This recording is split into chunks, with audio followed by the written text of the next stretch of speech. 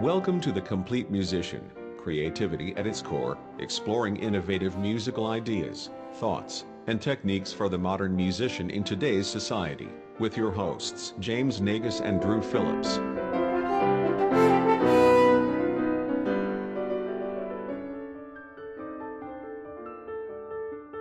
Welcome to The Complete Musician. I'm Drew. I'm James, and welcome back to episode 5. It's been quite a long summer. I know both of us have been very busy, but we're both excited to get back into podcasting and kind of pick up where we left off on the last episode, even though the last one was summer chops. So, yeah, talking about when and how to get back into shape after that long summer hiatus of not playing. But that's not what we're talking about today. Today, I think we're going to pick up from our compositional side of things and talk about the next steps for when you're writing. Because last time, what were some of the limitations we talked about? Some of the limitations in writing your first piece that we decided before you even put pen to paper were thinking about instrumentation, you know, what instruments you're writing for, the length of the piece, so that you know kind of an approximate time of how long you want it to be, and what the form is, how many sections you want to repeat, or what kind of motives and things you want to come back. And so I think a lot of those are kind of structural in a way, right? We haven't talked about music yet necessarily. So I think the next step logically is to put some more musical elements in, starting with, how about key? Right, now we're actually putting some pencil to paper and getting down to some of the nitty-gritty of actually writing music. Key is really important when you're thinking about actually putting music down, because dependent on what instruments you're writing for, some keys are good and some keys are not so familiar to them. Or if you're a horn player, all key signatures are just the worst thing ever. You should never write in a key for horns. Just kidding, you can, but we don't prefer it. Or if you're my aural skills kids, doing a dictation in B major is also pretty terrible, but I'll take the blame for that one. So when I say some keys are more familiar for others, I'm thinking specifically of things like string instruments who don't usually see flat keys when they're first starting. So usually they like to see lots of sharps in the key signature.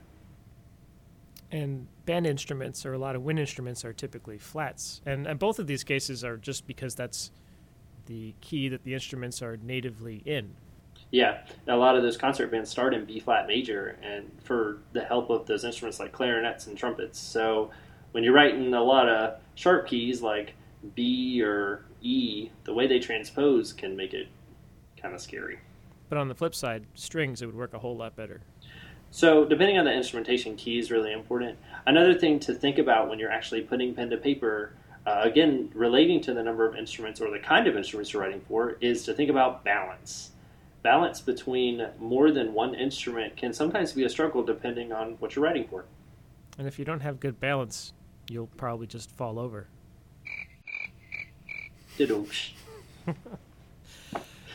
But, well, I mean, practically balance, we can think of it in terms of a whole big orchestrational thing, or it's more simply, say you have two instruments. Say you're writing for, I don't know, flute and trombone. Well, obviously you're dealing with range issues there, but balance-wise, I'm just guessing that a trombone would likely play louder than a flute, especially if the flute was in the low range. I don't know, have you ever sat next to a piccolo player?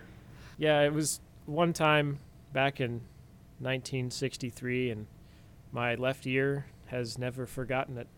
When you walked uphill 20 miles to school in the snow? Both ways, just to sit next to a piccolo. Yeah, so balance between two of those instruments can be kind of tough because of the range, like you said. So when you're writing your first piece, if you're just writing for a solo instrument or writing for yourself, you don't necessarily have to worry about that so much. But otherwise, just kind of familiarize yourself with the general acoustic properties of the instruments and how one might project over another more naturally, and just how to respond accordingly. As you get more advanced in your writing, balance becomes more of an issue, especially when you include a lot more instruments. Like one project that I'm going to have upcoming is writing a concerto for two bassoons and concert band, which Whoa. presents a whole mess of problems. Has anything been written for that before? Well, I think there was a concerto for wind ensemble and bed. Oh, sorry, I mean for bassoons. Sorry. Ouch. Just kidding. We love you, our fun bedposts. But anyway, yeah, this the balance in that is going to be kind of difficult. And so when I'm thinking about writing, again, when I put the pen to paper and start deciding on notes and deciding about balance, I really have to think about things like how loud can a bassoon play versus how loud can a concert band play. Totally different. And these are some things, too, that you may have initial ideas of what you want to do, but you won't really know what it sounds like until real people play it. And I know a lot of editing work, and I'm kind of getting ahead of ourselves here since we haven't really written the piece yet, but a lot of the balance editing work happens at the very end, even sometimes after the first run-through or even the first full performance of a piece, because that's the first time you really get a sense for how it sounds. That's really true.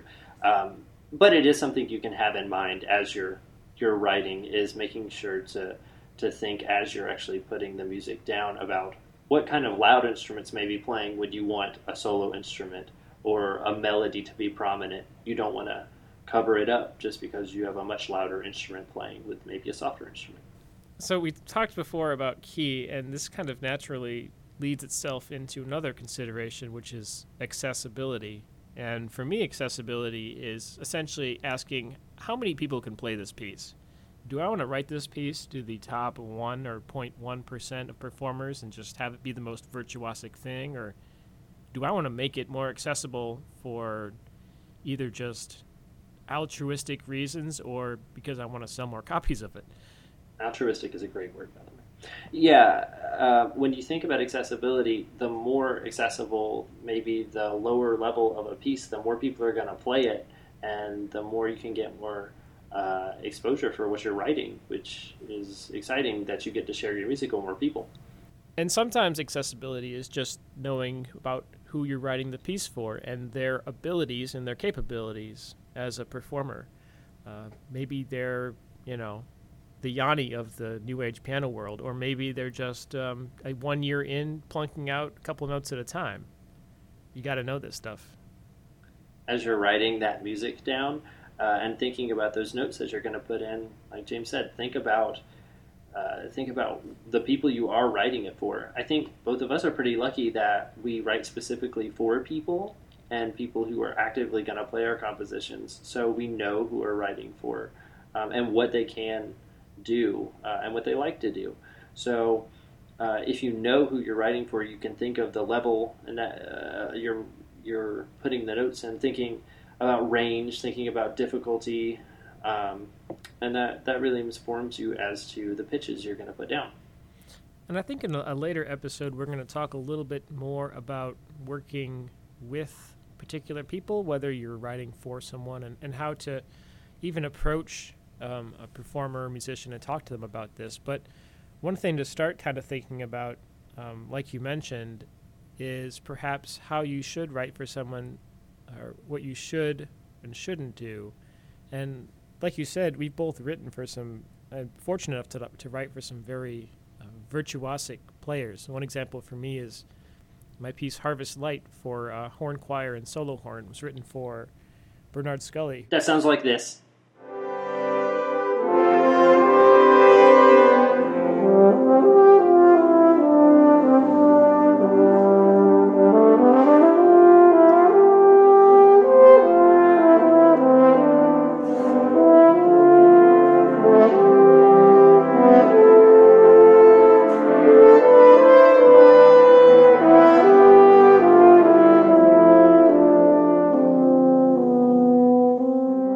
And it sounds like that. And anyway, he's a virtuosic musician, and I could have written anything and he would have been able to play it, but then only he would have been able to play it. Yeah, so, who else would have been able to play like Bernard Scully? Not me, that's for sure. Me neither. And since I knew that I had to play it one day, I thought, nope, I'm going to make this a little bit easier. So I considered the accessibility and the capability of the performer, in that case being myself and others compared to these amazing musicians. When I got lucky enough to write for Radovan Blatkovich and Bob Ward and the Bay Brass Ensemble, I wrote a 2-horn and brass ensemble piece called Radiance for 2 horns. And it sounds like this.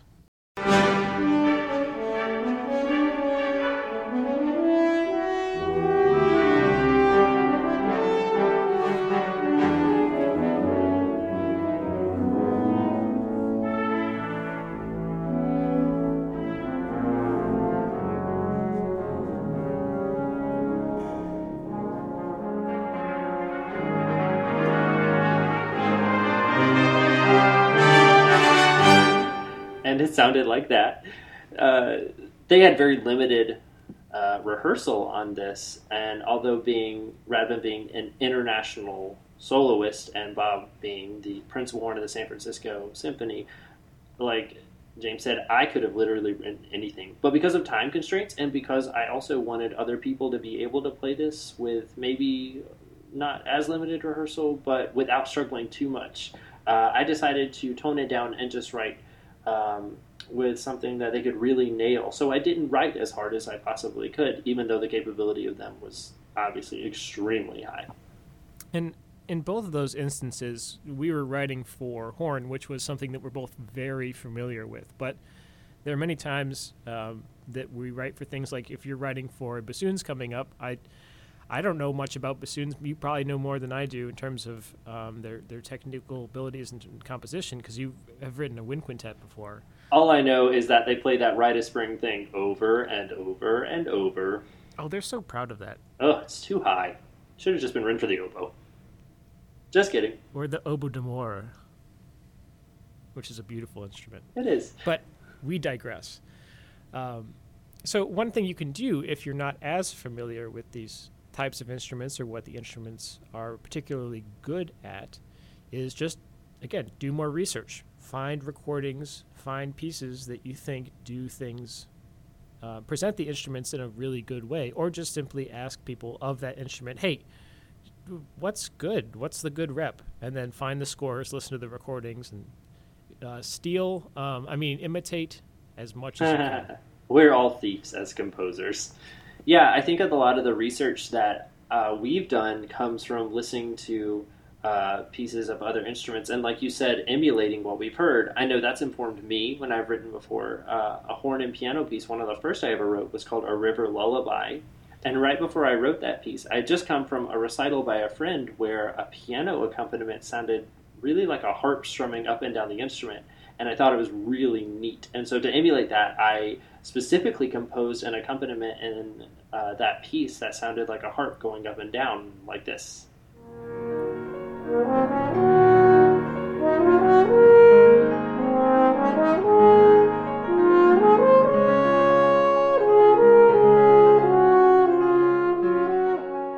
Like that.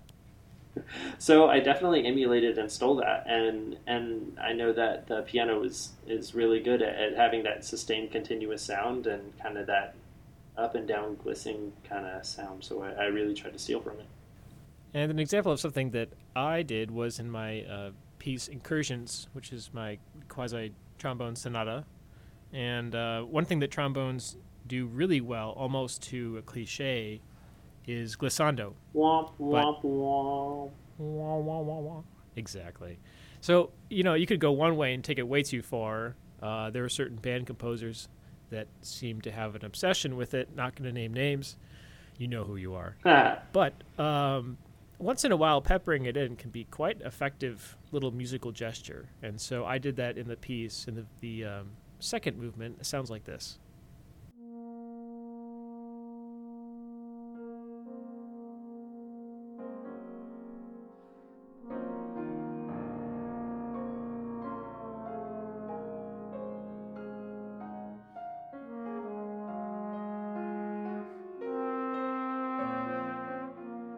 Like that. So the last thing we want to talk about in this episode is the title.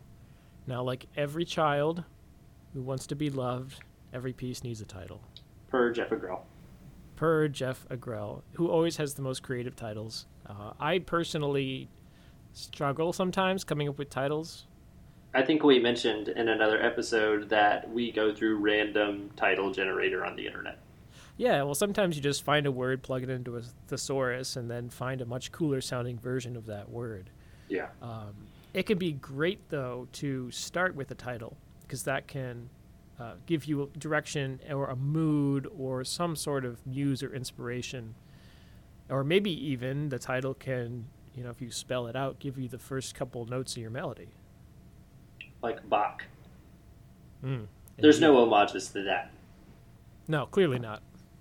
So when you're writing for the first time, again, these get more specific, these ideas do, into actually putting pen to paper and getting notes out on pages. But there's still all steps that both James and I go through when we write every single composition.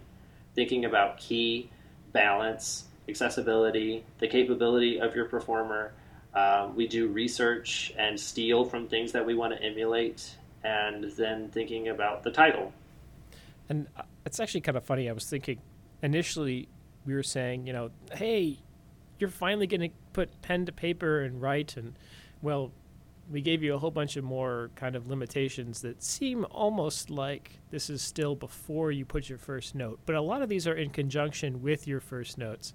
And the next step really is to just jump right in, start writing. Don't edit in your head before you get paper on pencil. Just go. Just get stuff out on paper and then see what it's like after that. And have fun doing it. So that's some things you can try if you're thinking about writing for the first time. We want to thank you for listening to this podcast, and we hope you come back and listen to us more. If you have any questions, comments, complaints, or offers to take us out to dinner or lunch or coffee, just send those to coremotohorn@gmail.com, or if you're on YouTube, just go ahead and put it in the comments below. Make sure to subscribe to us on both YouTube and on iTunes. Thanks for listening, and we'll see you next time. But before we go... And remember what the great Wayne Gretzky said. You miss 100% of the saxophones. Never mind. No one ever misses saxophones. No, nope. Never. Bye. Bye.